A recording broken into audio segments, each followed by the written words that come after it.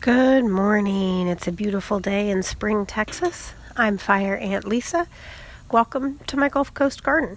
Today's topic is natural bed. So I have one area kind of close to my house where I am converting the bed into a wildflower bed, would be a euphemistic way of saying it, but really I'm kind of just letting it go wild. I have a philosophy that all of the natural things that are growing in my yard that would often be described as weeds, to me, I think, there's some reason that they're there. There's such a unique set of circumstances between the soil and the season and the sprout and the spot that if there's some wild plant that has successfully gotten its seed into my garden and that plant has survived all of the things that happen to turn a forest into a subdivision, I kind of just want to let it grow. I kind of just want to let a few of them be and not have Lisa be in charge of 100% of the plants. Kind of let these plants that obviously have a natural affinity for growing in this spot, let them be and, see what happens and see what we can learn from them. Another thing about wild plants is they're not, the blossoms are not as showy as a cultivated plant probably, but, they still have very interesting textural form. They still go through a very interesting life process. They're probably important for some insects and excuse me 1 minute. And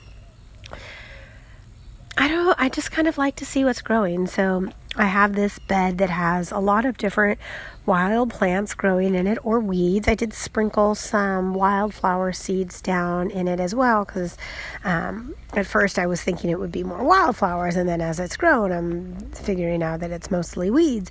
But a few of the wildflowers are grown, but it's actually developed a very lovely layered texture, and a lot of different types of plants are growing. There's some asters, there's some grasses, there's some legumes, there's a lot of different things growing in here, and I kind of love it. There's also a little row of collard greens that I planted that I started from my soil pod kit. So I started them inside in the egg cartons until they germinated, and then I spaced them out in the bed. So there's a few of those. Now nothing really grows that great here, so I admit I'm not that generous with the weeds. I only give them the bed that I can't really grow anything else in, and it's close to the house, so I don't really want to raise it up because as flat as it is here in our area, you really want to have a nice grade away from your structure so that water can drain away. So since this bed's pretty close to the house, I can't really build it up. And since the soil's not really that great, I'm not having a ton of success with other plants. So that's why this bed ended up becoming the wildflower bed. But for all those reasons, I just kind of wanted to share that sometimes we want to manicure and control every little part of the garden, but you don't have to do that. And I've found with this bed, just letting it go, I think it's very interesting and beautiful to me.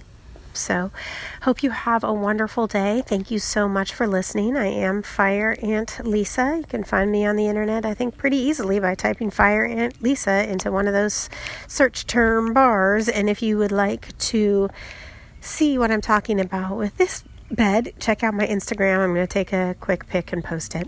All right. Thanks so much, everyone. Have a wonderful day, and I will speak with you tomorrow. Take care.